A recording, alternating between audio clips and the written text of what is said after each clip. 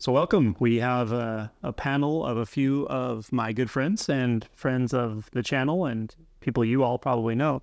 So Violet, Chris, Ishwar, and we're going to just do a little Q&A, have fun, and chat about some awakening, non-duality, spirituality, whatever, you know. So first question I have is, what do you tell people who have challenges with thoughts, with having too many thoughts, struggling with their thoughts, feeling like their thoughts are invasive or problematic throughout the day or even during meditation? Anyone can start.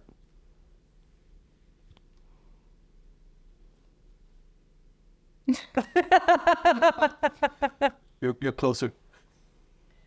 All right. I would say those thoughts are kind of like a reflection of what's going on in the body, and that you've got to put some attention on the body. There's probably a lot of physical contraction. Yeah.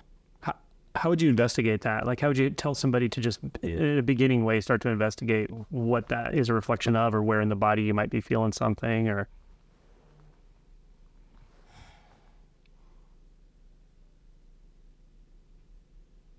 It depends on the person. Mm-hmm. Some people are just so oblivious what's happening in the body that it's hard for them to actually discern.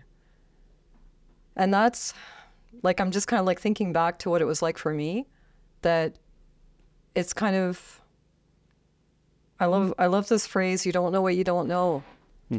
And it's just kind of like developing this felt sense was a big part of it. Making an intention of it, finding it, being willing to look for it, feel into it. Absolutely. Okay. Anyone else? Yeah, letting go of assumptions of what you think is there. Big part. Yeah. Anyone else have that? Don't rub this, right? Yeah, just about 4 inches. There you go. I say stop it. Yeah, my stuff is, it's, anytime it comes to thoughts, is to not to try and stop thoughts. That's a natural flow, just like any other senses, any of the other sense perceptions. Usually we have so much energy invested into it that we're so identified with thoughts that we can't give ourselves a little bit of space. So I tell, or it's a suggestion, just step back from that for a second. See that they're flowing. They're part of the flow. They're just like your visual field. There's seeing occurring, there's thoughts occurring, and you're observing both of them. So it removes the engagement in thought and identity itself, and it can pull back for a second, and there's a recognition that occurs with that. And when that recognition happens, it disengages that process. They're like, And then I ask them to do the same thing with the other perceptions. But we start with thought because it's the one that we're most caught up with. And that one pulls us away with our stories that we have with them. When we start to see that process, we get pulled away less and less and less. So it's an interesting way to do that, but I find it's very effective because that's the one that draws us away. So, yeah. Awesome. Yeah, that's great. Good answer. Yeah, I like both of those answers. I think they're both relevant. What's coming to me, just like after listening to that with you guys, is that seems like a progression in a way, or like a helpful technique in a way that I often find helpful with people. The disidentification from thought is important to kind of happen first, but then at that point, after that process has happened, then there's a wonderful thing like using thought constructively to figure out what's happening in the body, or how the emotions are responding to thought. So one of the simple techniques I use is like, what is the narrative playing out? and then repeating it out loud, and then seeing how the body responds to that.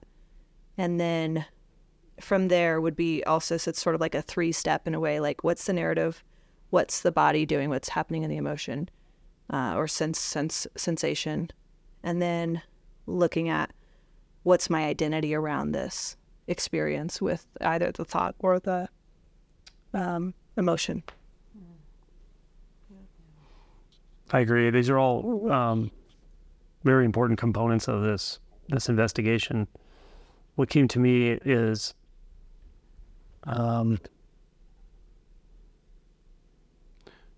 make a study of or become aware of how much you actually react to thoughts. We think we're reacting to the world, people, situations, memories, traumas, emotions. We're really just reacting to thoughts. And that's an initial important step before, in a sense, you even start to really look at, well, who even is it that's reacting to thoughts? See that the sense of pushing and pulling on mental constructs is just something that happens. It's fine that it happens, but to recognize it as such is very helpful. Because then you have an opportunity to see that the problem isn't out there. You don't have to fix the world. You don't have to find the right person, the right guru, the right technique, the right strategy. You don't have to fix your partner. You don't have to get the perfect job. You don't have to get your financial situation under control. None of that stuff really has to happen because all you're really experiencing is thoughts about that. And when you have access to that, there's an intimacy. It's kind of a, the number of pieces on the game board are much smaller when it's just who or whatever is perceiving those thoughts and the thoughts themselves. They can just appear as different things. So I think at least initially it's very helpful to recognize that we think there's a big game going on out there. It's going on in here. And it has to do with thoughts and our reaction to thoughts. And once you start to perceive that, feel into that, notice it, then there's different things you can do. But one is to just start to ask, well, wait, what's actually reacting to the thoughts? Like, what am I taking myself to be in this moment that is pushing or pulling on these constructs, and kind of try to feel back into that or settle back into it or let it overtake or, do some form of inquiry. So that's what came to me. Yeah, can I add something? Do. I remember hearing that thinking is the ultimate addiction. And that just made so much sense when I thought of it from that perspective, is that it's like we're trying to use this compulsive thinking as a coping mechanism, try to avoid what's here right now. Which leads directly to what you said about when you realize that's a coping mechanism, well, what are we actually trying to cope with? And maybe we actually have access to something just more intimate, more direct, more our body sense or sensations. Yeah. I'll add a little bit. And then I think one of the biggest beliefs that we share as human condition is that I can't handle what is happening in my emotion body or in my direct experience. And becomes the question of why do we divert away from what's happening here? Because we believe it's too overwhelming or I can't handle it or, and I think it's really sort of a mislink, and we don't teach children really healthily how to deal with emotions and deal with experiences that are coming up. We're more taught sort of the repression route, which I think creates this energetic contraction that the thoughts kind of attention bounces to thought to sort of manage or get away from that basic of I can't manage or handle what's really going on right now. So I need to manage it through thought. Avoid it through thought. One more thing. So I think it's on two levels of this. One for the seekers that are really looking to deconstruct their experience to see what it is, and those that are on maybe the self-help side of things to kind of improve their mode of thinking or their relative experience. I go for the juggler with this stuff. So we see how the self is entangled and woven with thoughts and perception or seeing, and it gives rise to the observer. And it's to pluck the observer out of those two scenarios and just go right at it. Like, that for me is like the most effective way to do it, because that's how I was with myself. It's all or nothing. Like, that's it. There is no Right. there's no playing around with it. There are steps and stages to this that we kind of pull back to by going through the emotion work, because all these are things that I went through as well. But I got to that point where all of that was resolved, and I was still left with this thing that couldn't be figured out. But it couldn't hide in thoughts. It couldn't hide in the body. It couldn't hide in feelings and emotions.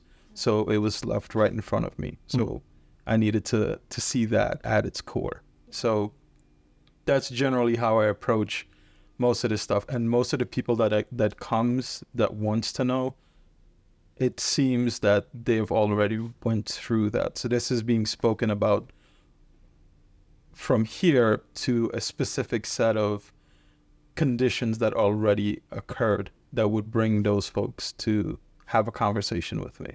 Absolutely. And this would probably disconcert a lot of people. But when you come, just be ready. Yeah. Well, and it's true. The funny thing is, it's exactly how it is with Eshwar. So I don't like refer a lot of people to, you have a full-time job and a family and stuff, but on occasion I just sense that, like, yeah, this person just needs to give you a call. Yeah. And it's almost invariably the version of the same story. That I called him, and yeah, that was interesting. Like, something really changed or shifted, or, and I love your directness. And that's how I took it on myself very much when this happened for me. It was full on, no going back, no holding on to anything. It felt like scaffolding breaking, layer after layer, identity after identity, like just gone into complete oblivion. So if somebody's ready for that, they feel they're actually ready for that. This doesn't have to take a long time. We're kind of on a bit of a different tangent, but it's amazing how quickly the identity can unravel itself. The illusory identity, how directly we can dive right into our identity structure when we're ready.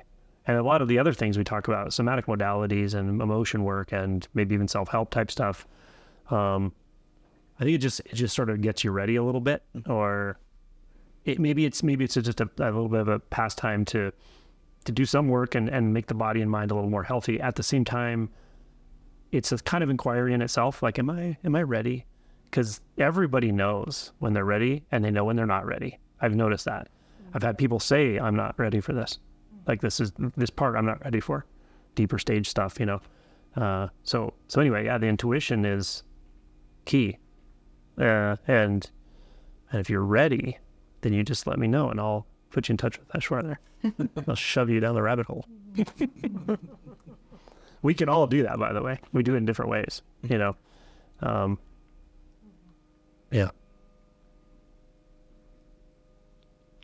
Yeah, maybe one thing that, like, I would add to that too is that, to me, so much of this process is like just kind of deconstructing like this unquestioned assumptions we have about ourselves and how things are. And thoughts are a weird one. Like, we can be so caught up, I got to get rid of the thoughts. And I feel like it's so important to kind of let go of that attitude of trying to get rid of them, and rather just turn around and actually, like, really do a study. What is a thought? Yeah, I love that. Yeah, like really looking at it and seeing, is there anything there? Is it like, what is it made of? Or what is it? I ask this question a lot with people. Is there a way that, is there a place in the experience that it links, that you can find where it touches something else? Like, if the thought's about the body, well, where does the thought actually end and the body begins? Where does the thought end and the world begins? Like, is there actually somewhere there that you can find? Or in thought, is there something there that you can really find? It's kind of like a airy kind of experience when you really look. But having that investigation, it's like turn around and see what is it really. Yeah. I agree with that. It's something to take up at different depths of realization, actually. Yeah. Even in deeper realization, at some point when you start to look at or investigate what actually is a thought, what is the reflective perceptual apparatus that's operating, creating those very fundamental illusions that are very easy to overlook. Things like there's a physical world, separation exists, time exists. There's a self apart from anything. What is the me? What is the me? And yeah, it's almost like it's on two layers. There's the very gross layer of thought that we wake up from initially, I think. But when you start to really get deeper into it and you realize the subtler processing layers of mind, the non-conceptual thoughts, preconceptual thoughts, can still make things look the way they aren't, for lack of a better way of saying it. And I mean in your physical experience. So this leads me to my next question. And anyone can answer this if they want, but I really love to hear what you say. Say it however you want to or need to. What is your experience of presence right now? To listen to the remainder of this conversation, you can join the Patron Circle membership level on my YouTube channel. This level also provides all recordings, past and future, of all of my retreats.